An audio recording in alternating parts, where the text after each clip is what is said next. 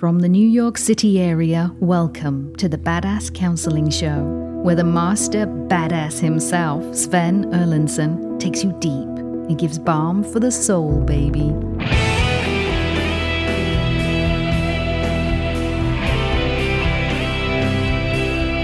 Welcome.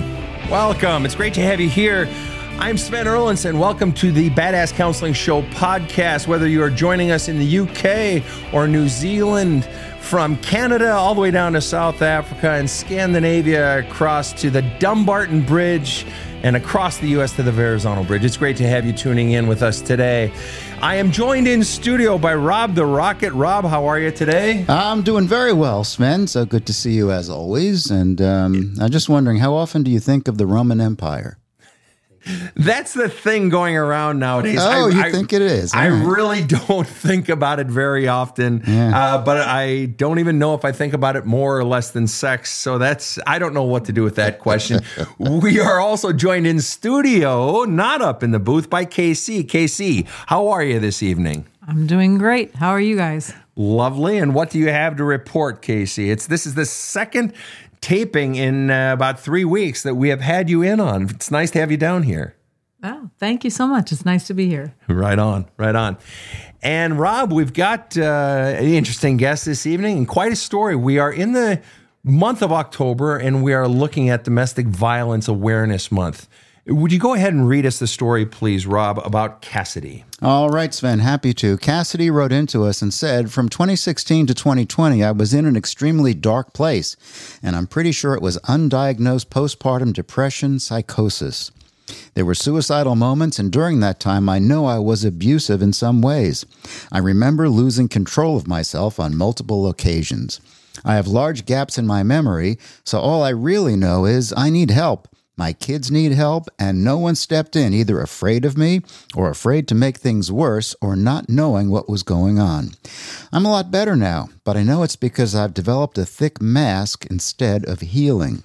All my kids are close together. I've got 5. The oldest is 8. The youngest is 16 months. I'm pregnant with my 6th.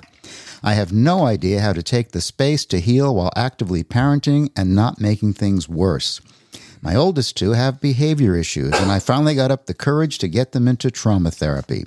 I'm hopeful that I can help my kids not take the issues I gave them into adulthood, but right now I feel like I'm just surviving parenting.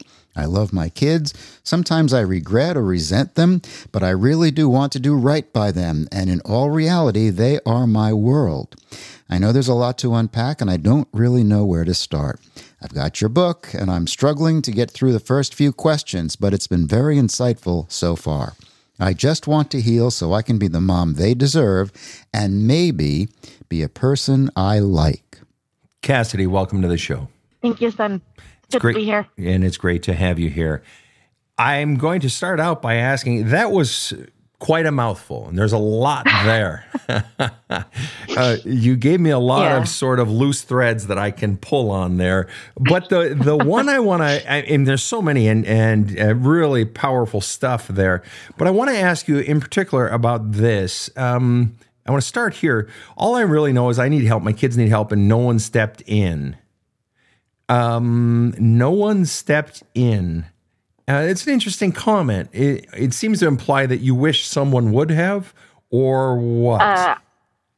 During that time frame, I know CPS should have been called. Child Protective Services. It was really bad. Okay. Yeah. All right. And they've been called this year over stupid things, like letting them play outside while I use the toilet. It was really stupid stuff. I was having a really hard day, and the speech therapist decided that meant because I was buying dog food. I have 2 dogs. And she called CPS because apparently I feed my children dog food for discipline. I'm like, you're stupid. I'm crying over a whole lot of other stuff going on, and that means I'm going to give them dog food when I get home? Why? So obviously, they've been called when they're not needed, but they should have been called years ago. And recognizing that we are talking about domestic violence this month, so many people think it's just domestic violence committed against women. but you are a woman and you were children. engaged in abuse of your children. You say, and you openly admit that Child Protective Services should have been called. I want to ask, to the degree you feel comfortable sharing, what did you do? Definitely physical, emotional, and verbal. It was horrible. I don't have very many memories, but I do know I lost my shit. And what of all the memories that you have are you most ashamed of doing or saying? Making my children afraid of me. In what way did you do that above all else? I don't remember. Okay. Fair enough. You make, and yet you say you still. I know I've hit them. You know you've hit them.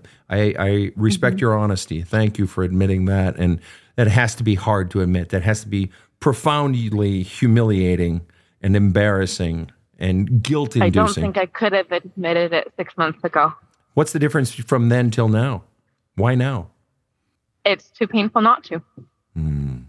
Keeping that truth in. And a big part of it is the fact that after listening to several of your shows, multiple of us are children of domestic violence, and none of us have parents who have taken accountability for their shit.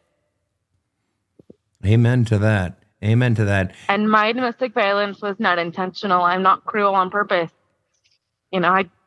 I hate the person I was. And is it safe to say that you get overwhelmed by your own feelings so much that you lose yourself? Is that what we're talking about here? Yeah. Okay. And you said, and yet back to that original statement, and no one stepped in. CPS wasn't called. They should have been called, etc. And then you said either afraid of me or afraid of making things worse. Other than CPS, who should have stepped in? People who really should have been there in general. My parents, no one knew. No one cared. I haven't had people intentionally visit me ever in my travels here, there, wherever.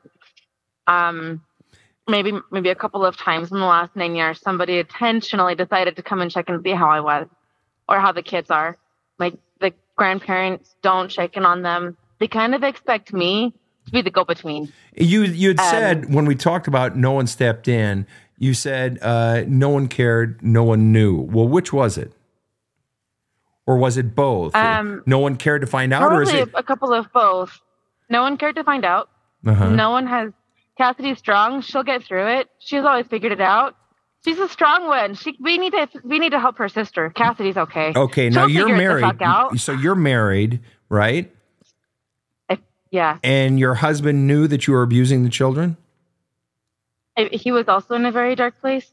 Agreed. But did he know? Was he abusing the children, or was it just you? I think I was worse, but he was definitely not very kind to them either. I see. And then you make the comment, no one stepped in, either afraid of me or afraid to make things worse. Why would you think people are afraid of you? I've been told I'm intimidating. All right. And what's the benefit of that? Is there a part of you that actually likes being intimidating insofar as it keeps people at a distance? I'm not intimidating on purpose. I just don't like my space to be invaded if people aren't going to be in my life genuinely. And so when people get in your space, you tend to do what? I haven't recognized that I'm mean. I don't feel like I'm mean. I feel it's less me being intimidating. You know you don't like them in your space. You know you don't like them in your space. And yet, so do you take deliberate action when they're in your space? So yes, no, what? I wasn't allowed to as a child. And you do it now, though. I have no idea. Now, in the last 2 months, I've had to get really deliberate about my boundaries because they've never been respected or honored. Okay. I think I have one person ever who's actually been respectful of my boundaries. And so what you're saying then is, I'm a lot better now, but I know it's because I developed a thick mask instead of healing. What is the nature of your thick mask? I think I should have said more along the lines of I went numb. I hide. I cry in my room now. But I went numb. I didn't feel anything for a really long time. You didn't feel anything. You went numb. And was that a deliberate going numb? or did it just sort of happen? I knew I had to do something, and I knew there wasn't any support. So it was the only thing I felt I could do for myself was at least stop feeling, and maybe it would at least not get worse. And when did your pain in your life start? Somewhere between age 2 and 4. Why 2 and 4? Why not 7? Over. Why not 7 to 8? Why not 14 to 15? Why ages 2 and 4 your pain started? Because I know how much my mother screamed. So you remember it back that young? I know from what my dad has told me that it was that early. I don't have memory earlier than age 6 or 7.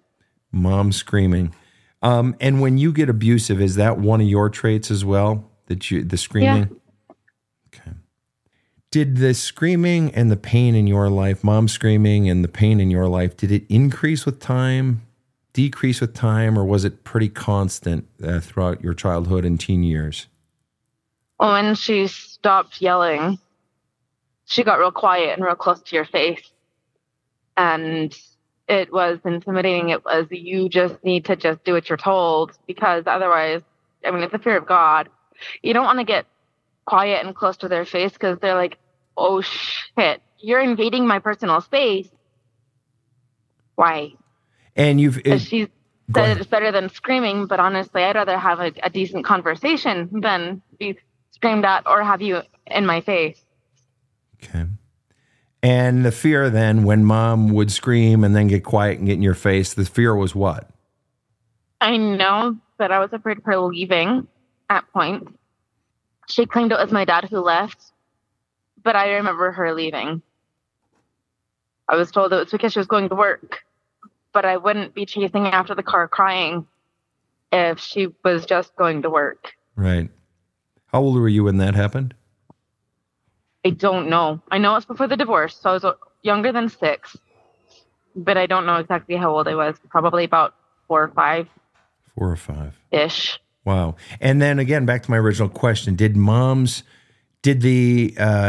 mom's abuse and the screaming and then the getting quiet and intimidating, did the abuse of you, did the fear in your own home increase, decrease, or roughly stay the same over the next, let's say, 10, 12 years? She stopped screaming after the divorce, but the intimidation tactics didn't stop. And what was her primary intimidation tactic other than screaming? I mean, she'd get really close to your face. She'd get really quiet, so you'd have to be quiet in order to hear her.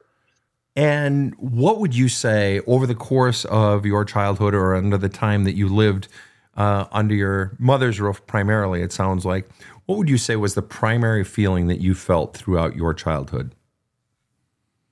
I wasn't good enough. I was never going to be good enough. And if I couldn't handle things myself, I was a burden. Then I suppose that makes sense what you were saying earlier when you were talking about people thinking, well, Cassidy's strong, she can take care of herself, etc. I've been told that I'm strong and can take care of it myself. And what I'm saying is the roots of that make sense. If you felt like a burden when you were a child, you were probably hustling to not be a burden. And so you're used to hustling. Just out of curiosity, have you ever in your life, and this may sound like a dumb question, but it's an honest question. Have you ever in your life hated yourself? Oh, absolutely. Okay. And how old are you now? Just out of curiosity. I'm 29. I'll be 30 in March. 29, 30 in March. All right. And what would you say your self-hate level is presently? If it's at all, what percent? Like 20%, 47%, 93%, 0%? What would you say?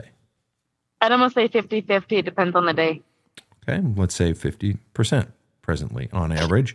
What was the highest it was ever at, your self-hatred?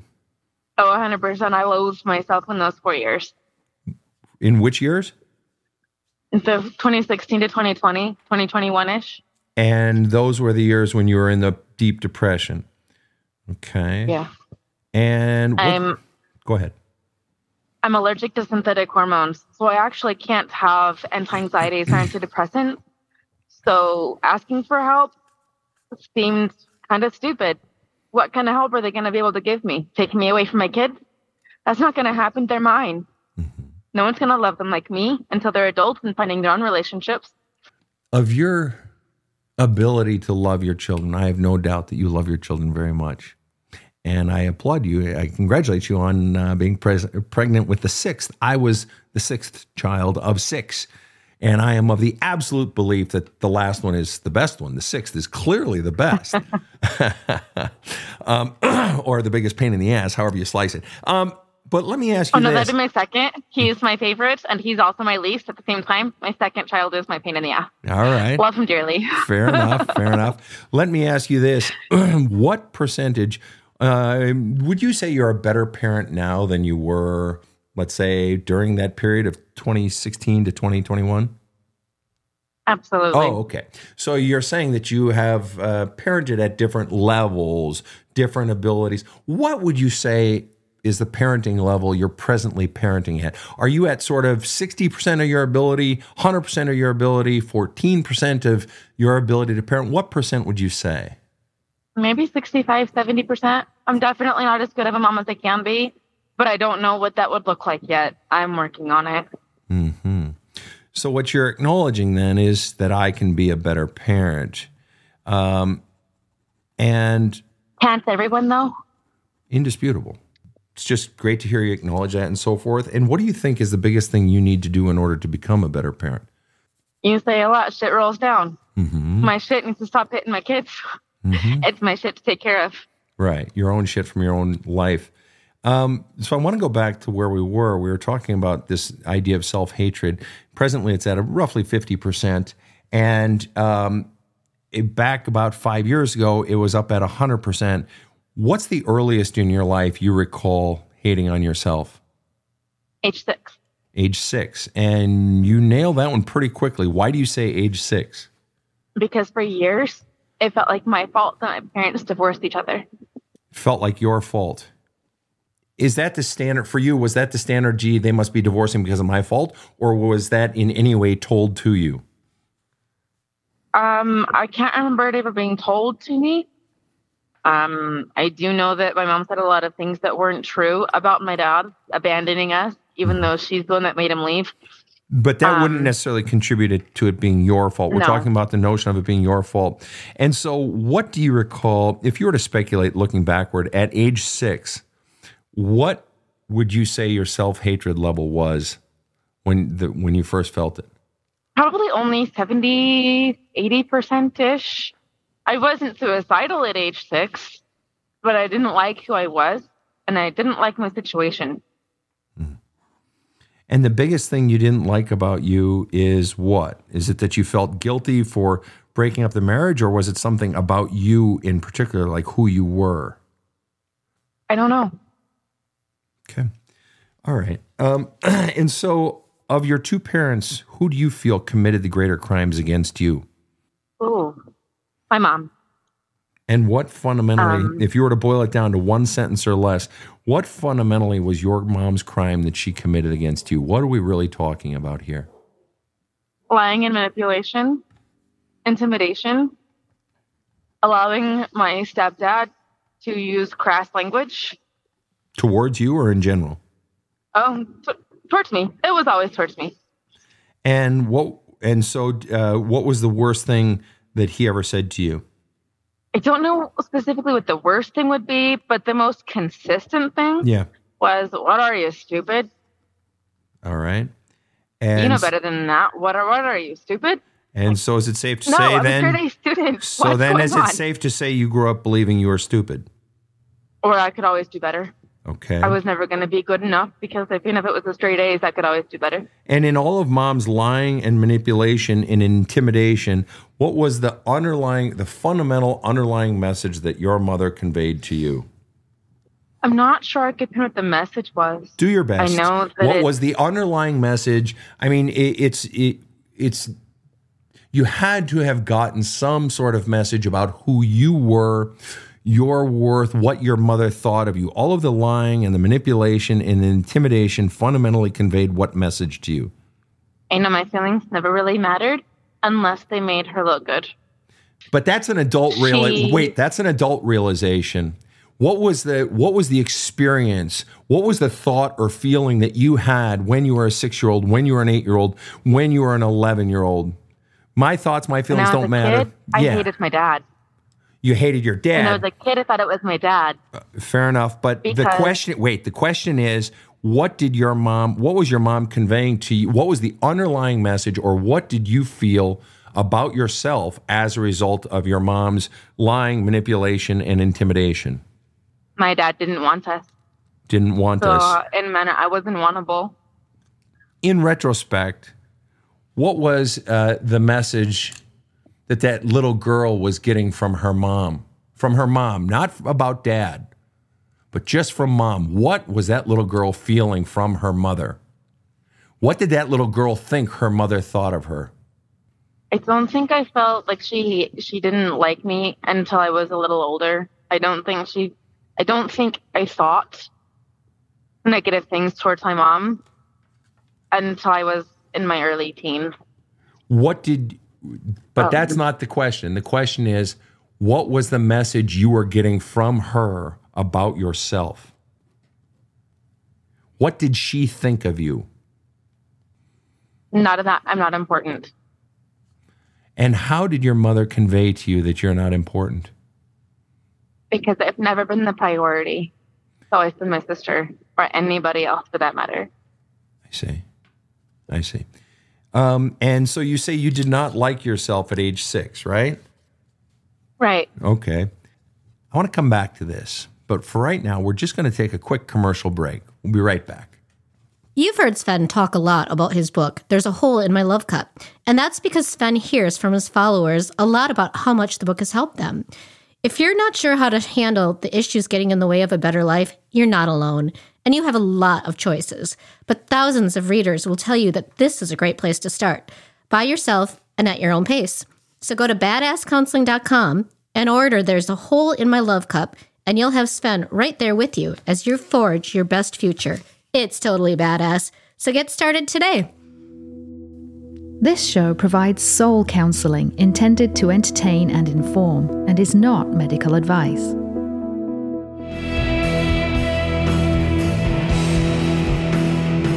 Now, back to the badass. And we are back with Cassidy. Cassidy, so far you've been very open. I really, really appreciate that. And I respect it. It's hard to not only share shit from our past, but especially as you were talking about your own abuse of your own children, that you openly shared, some of the stuff. And it's got to be hard to talk about. What do you think the link is? You talked about this whole notion, and, I talk about it as well, this notion of sort of shit rolls downhill. What do you think the link is between what was done to you and what you've done to your children, and perhaps, though in lesser degrees, maybe still do to your children? What do you think the link is in your specific case between how you were treated by your mother, by your father, by your stepfather, and how you treat your own children? You've never had control of anything. Not really, anyway. It's really hard to not be in control. And allowing children to have their space and feel in control of themselves, especially when your mental health is not good, is almost impossible. I think the link has a lot to do with no autonomy, no control. I didn't have control over really anything. And so are you over controlling of your children then? Is that what you're saying? I think that's a flaw I'm trying to work on. I don't like it. I recognize it. A lot of times now I can go back and say, hey, mom wasn't super awesome. We need to change that.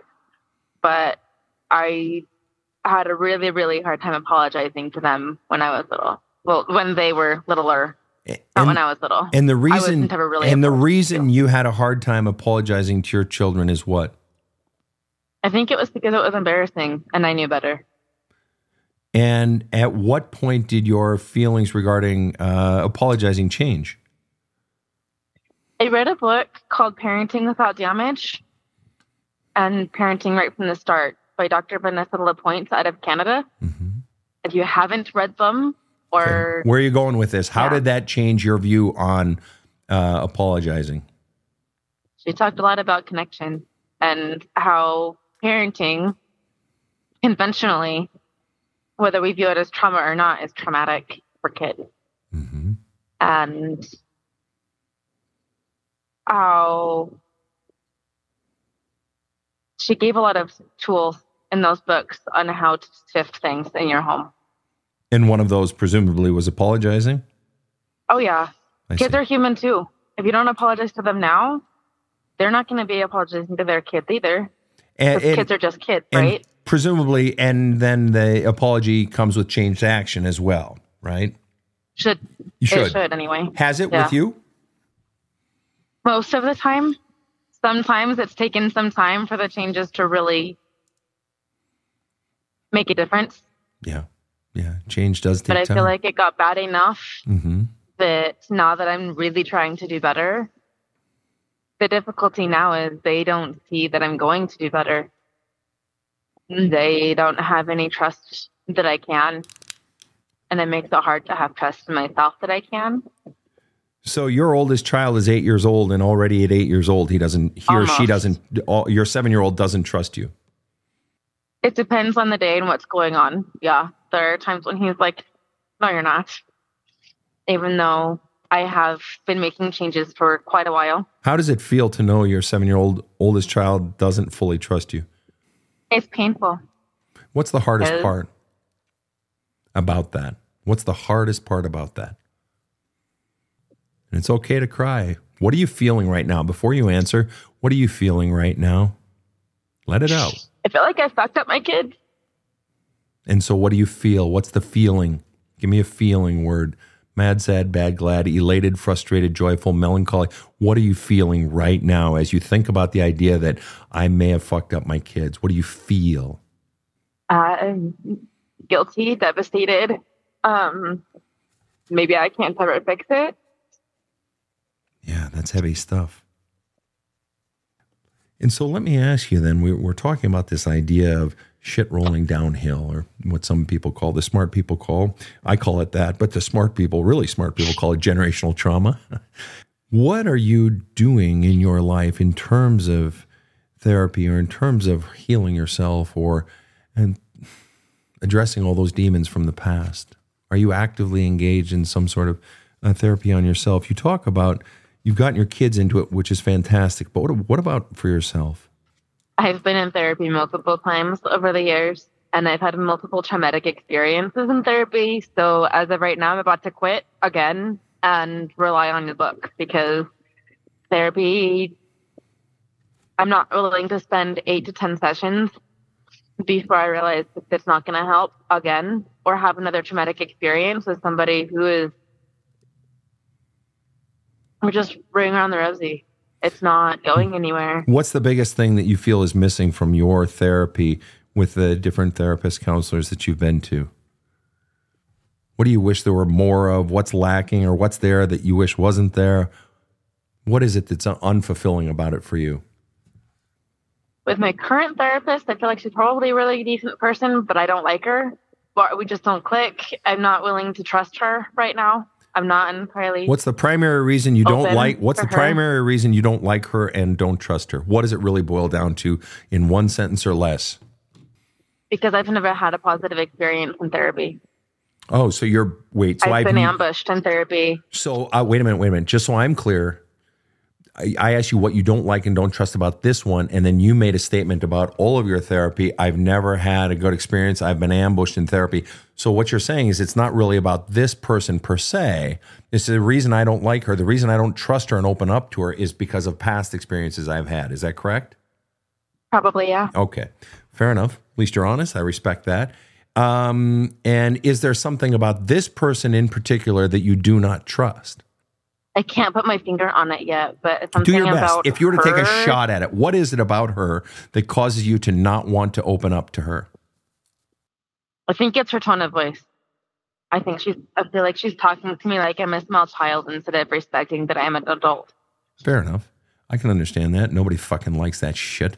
Right. Right? I hate Not fucking- even kids. Right? Right? Did we ever like it in elementary school? No. No, I understand that. So then we're still stuck with the problem, though. And what we're stuck with is that you've got a lot of shit from your own childhood. And we already know that has been engaged in the past, and you were very mean to your children beyond mean, abusive Yeah. by your own admission, which again, I respect that you admit that. And so what's it going to take? What's it going to take for you to open up? And you said you've got my book now. Are you willing to do the work in the book? Because it still requires you opening up, whether you do it with a therapist or you do it to yourself. I've only had the book for a week. Fair enough.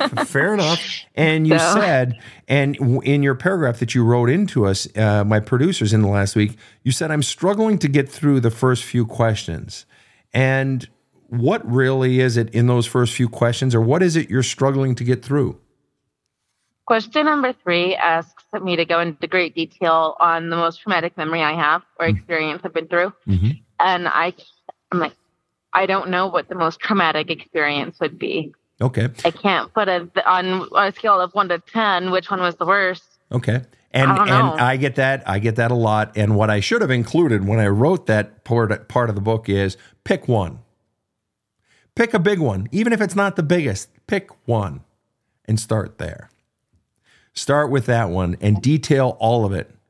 And every last fucking detail you can remember, even if you only remember 4 details, and then all the feelings that you feel regarding it, just pick one and write as much as you can possibly think of. Well, why did I feel that way? And then journal that out. And what was really going on inside of me when that particular piece happened? And then journal about that. And so you're writing your questions down and writing your answers down and flush as much as you possibly can on that incident. And then you know what you do? You go on to the next one. Whatever the other big one is, or maybe there's a medium one. But what's going to happen in this, Cassidy, if you genuinely desire to heal so that you can become a better parent and so that you can just become fucking happier in your life, because you're flat out saying you're fucking miserable to the point of just a few years ago, you were suicidal. All right. Having been suicidal myself, I know it's a fucking miserable place to be. So this is where you've been. This is sort of still where you are. Your self-hatred level is at roughly 50%. That's a lot. And so you have a choice. And the choice is, the question is, at what point am I really gonna fucking open up and go into this shit? Because your 7-year-old child doesn't trust you, or at least not fully. Okay, then the obligation's on you. I know. And I know you know that. And I don't want that to come off as scolding, but just sort of emphasis that you have to open up, even if you only open up to yourself, even if it's just in this journaling, even if this is where it starts. Maybe at some point in the future, you'll decide to go to counseling with X, Y, or Z, or come to counseling with me, or whatever it is. Maybe you won't. Maybe you'll just say, fuck this shit, I'm going to do it completely on my own. But if that's where you're going to start it, you're going to have to open up to all those feelings. And you're going to have to be deliberate about flushing them out. One of the things you talk about in your paragraph, you mention is, and this is a really honest statement, especially if you have 5 fucking kids. I only had 2, all right? So you're already at 2.5 times anything I ever fucking did. And, but you say, I have no idea how to take the space to heal while actively parenting and not making things worse. Okay. Right. You're going to make things worse if you don't take the space to heal. If you don't make How do I help them not feel like I've abandoned them while I'm taking an hour in my bedroom to feel like shit for an hour and then come back and be okay? Okay, let me tell you what my mom did in the parenting of her 6 kids.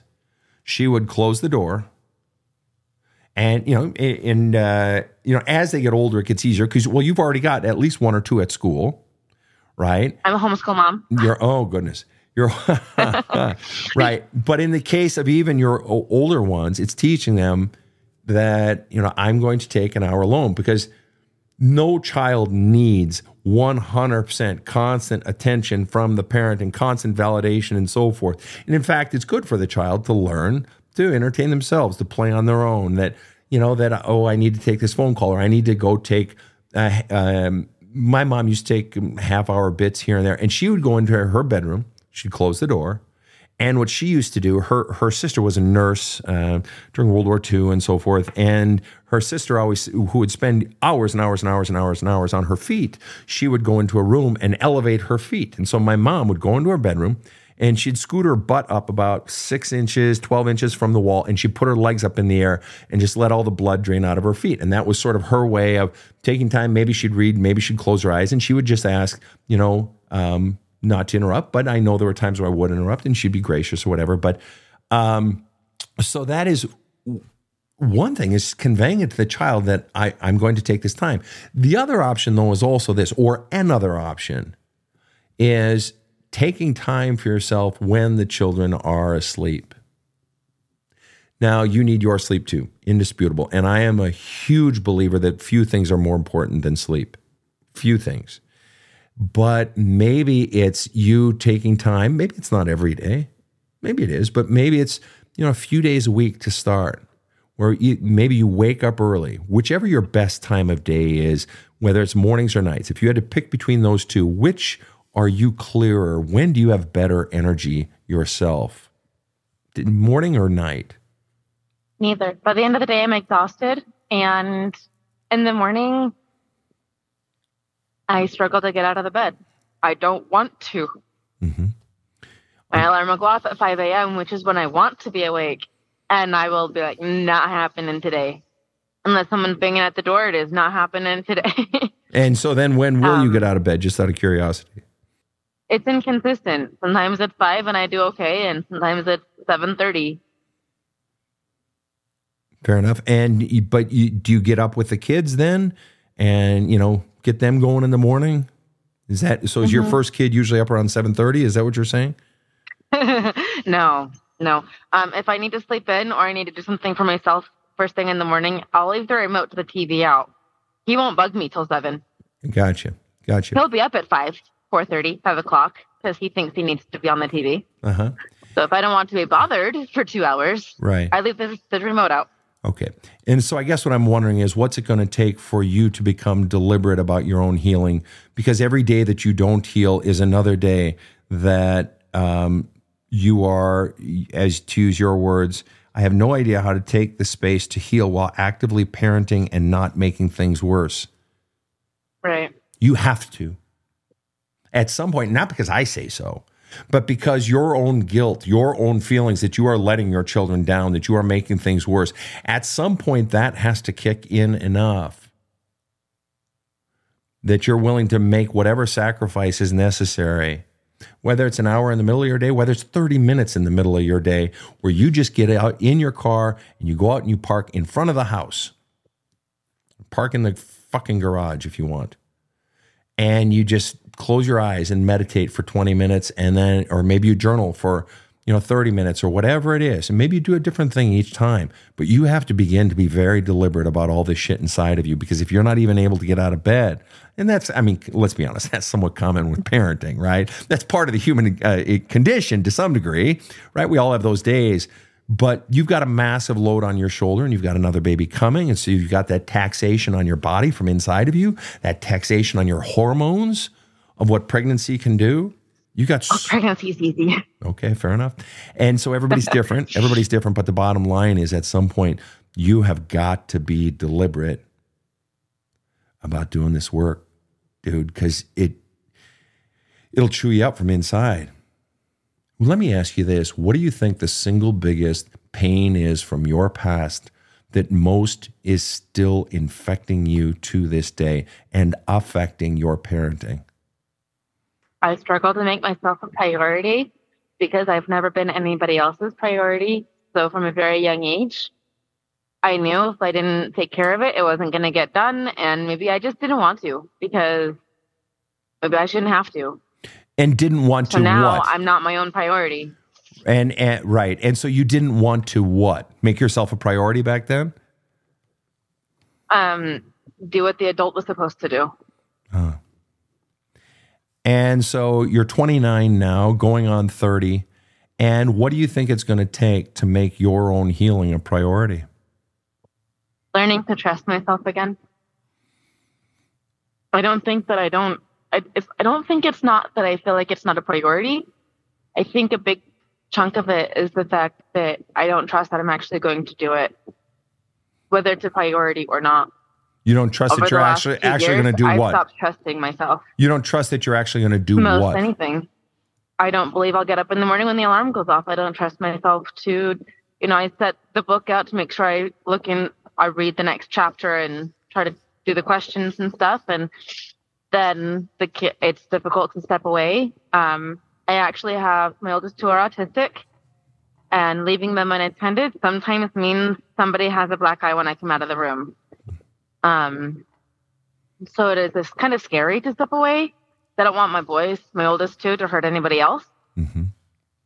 So a lot of it is, if my kids are my priority, how am I the priority? Right. And I understand the concept that making my healing a priority is making them a priority. Mm-hmm. But in the moment of needing to take space, it generally is very inconvenient to take space because my children are not generally in a good place when I need the space too. We're all triggered at the same time, and if I don't take space, it gets worse, so I do. But then when I come back out of my room, it's like, okay, who hit whom? Who's lying? Who's telling the truth? And why is this broken? And the question of how do I make space for myself and make myself a priority and make my kids a priority, that is the struggle of every parent. Especially whichever one is, most hands-on, or, if it's split parenting, if I've got them for this week by myself, how do I make myself priority while making the child a priority? And the more children you have, the harder it is, for obvious reasons. That just makes sense. Let me spitball something, and then you tell me, you correct it, or tell me I'm totally off base, or I don't care if I'm wrong, all right? I just want to understand.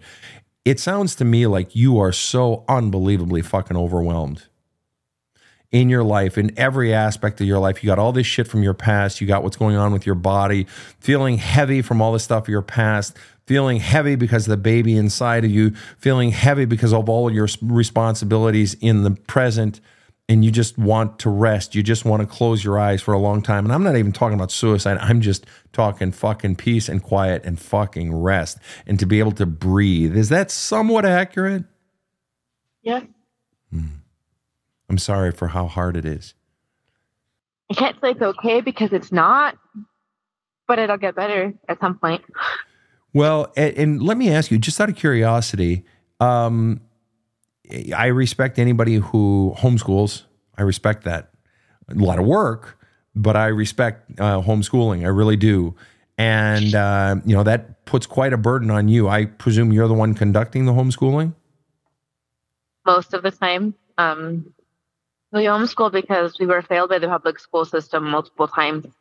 My special education kids were in 4 different elementary schools.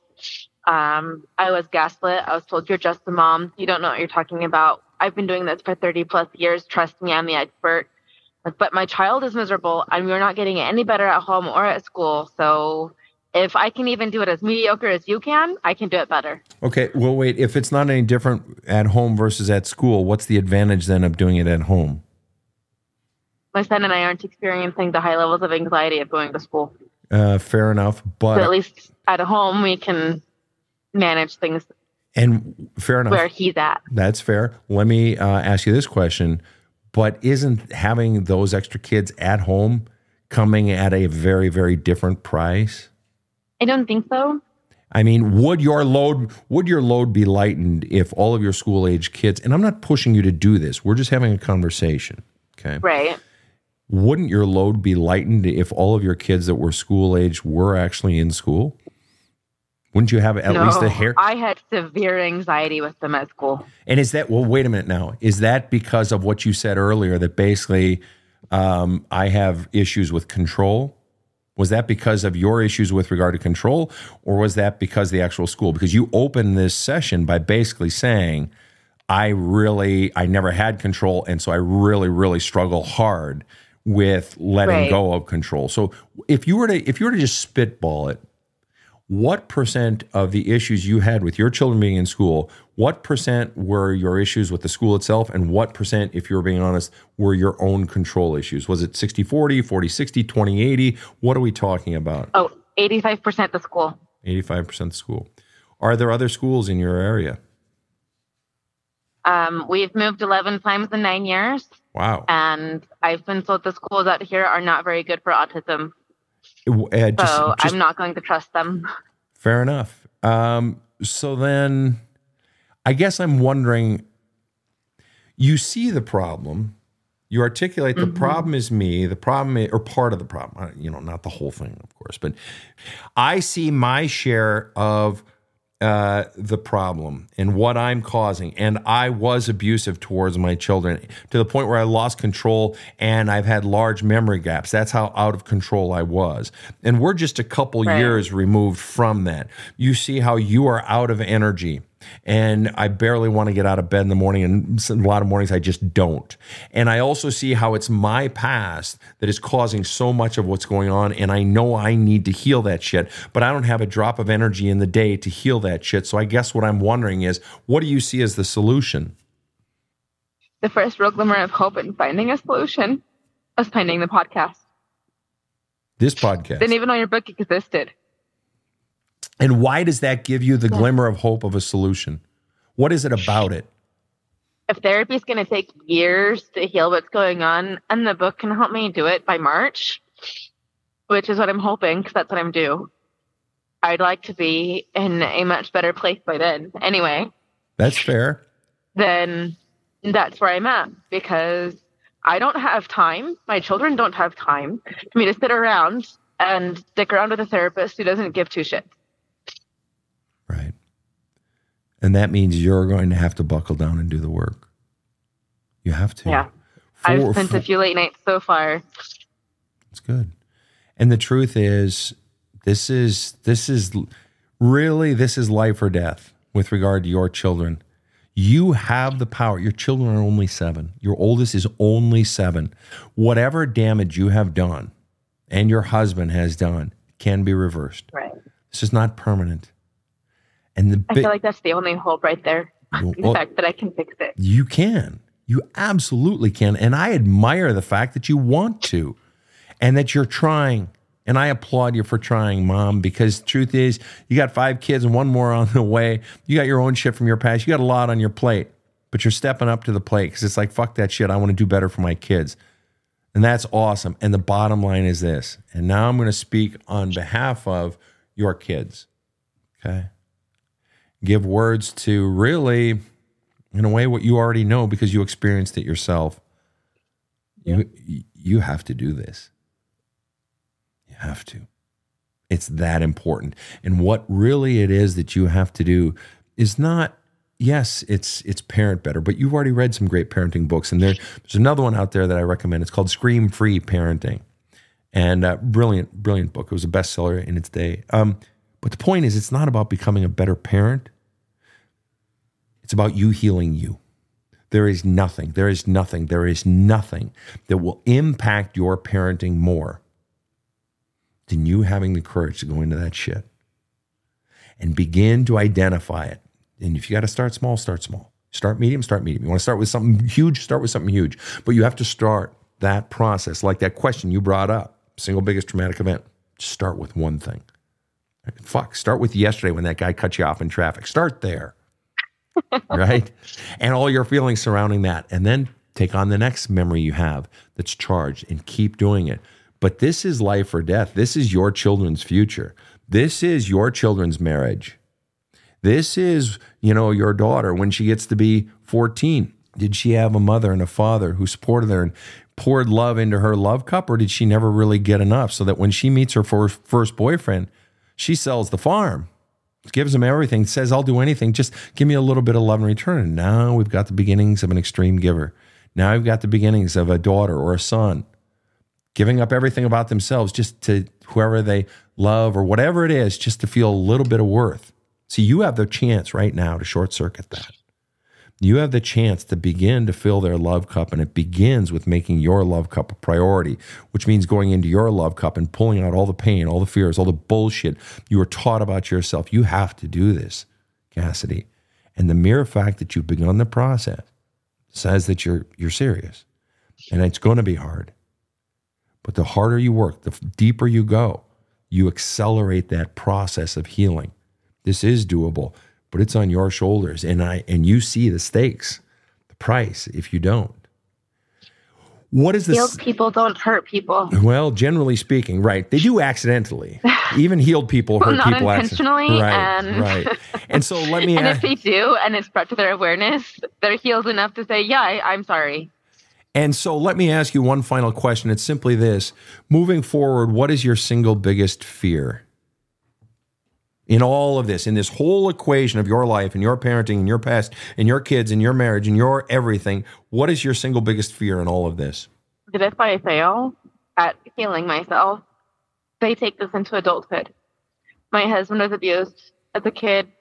I was, manipulated, verbally abused as a kid. Mm-hmm. I can't have that. And this is one of those cases where fear can be a powerful motivator to do good. That the pain of that thought of your kids entering their teen years, because they can go fucking awry in their teen years. They can go awry right now. I was counseling a client today who remembers being 8 years old and feeling completely alone in life. And that's when he stopped trying in school. 8 years old, 8. That's second grade. Third grade, checked out, stopped trying. So you feel the weight of what can happen. Not that you need me to emphasize it, but it's all in your hands right now. You have the power to change the trajectory of 6 beautiful little lives. And I believe in you. And I mean that, Cassidy. I respect the hell out of you for coming on and talking about your shortcomings, talking about your frustrations, but also your eagerness to heal. And I applaud you for that. And I really do hope that you'll make that a priority. And if you can't do it every day, at least a bunch of days each week. But maybe you'll get to the point, the more you begin to see some momentum, that you'll want to do more. It's like when you go to the gym and all of a sudden you've been working out for a month and it's like, oh, I'm starting to see my abs, or I'm starting to see my biceps. Well, now I want to work out harder. Or something, I'm feeling stronger. Now I want to work out more. The more you do this, you're going to start to pick up some momentum. So I want to thank you so much for coming on the show, Cassidy. Any final questions or that you have for me? I don't know necessarily if I have a final question, but I think a big driving factor, aside from knowing I needed to find my own healing, is I'm not alone. There are other moms who have been through the same postpartum rage, postpartum psychosis that are undiagnosed and not helped, and no one knows, and no one's there. And I would encourage you to, and that is absolutely true, I would encourage you to Google search moms groups. You can go to NAMI.org, NAMI.org, Google in your area, because sometimes being able to talk it out, even if it's once a month in a women's group, a mom's group, or a postpartum group, something like that, being able to talk about, precisely to your point, to know that I am not alone, to gain comfort, to gain strength from the stories of others, and getting my story out there. I would encourage you to explore that, because I know for a fact there are groups out there, whether it be on Facebook or on Google or in your community or through a local, through your local synagogue, or, maybe a women's group hosts it, whatever it might be. But I would encourage you to look into that. Thank you so much for being on the show, Cassidy. And I hope you'll stick around for just 1 minute afterwards. Thank you. You betcha.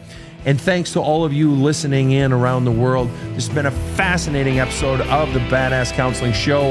On behalf of KC and Rob, thanks for tuning in, and have a kick-ass day. The Badass Counseling Show is strictly copyrighted.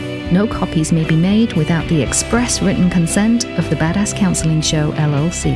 The Badass Counseling Show is produced by Karen Camparelli and Robert H. Friedman. Executive producer Sven Erlandson. Original music by 2-time Emmy Award-winning composer Trevor Morris. Have a kick-ass day.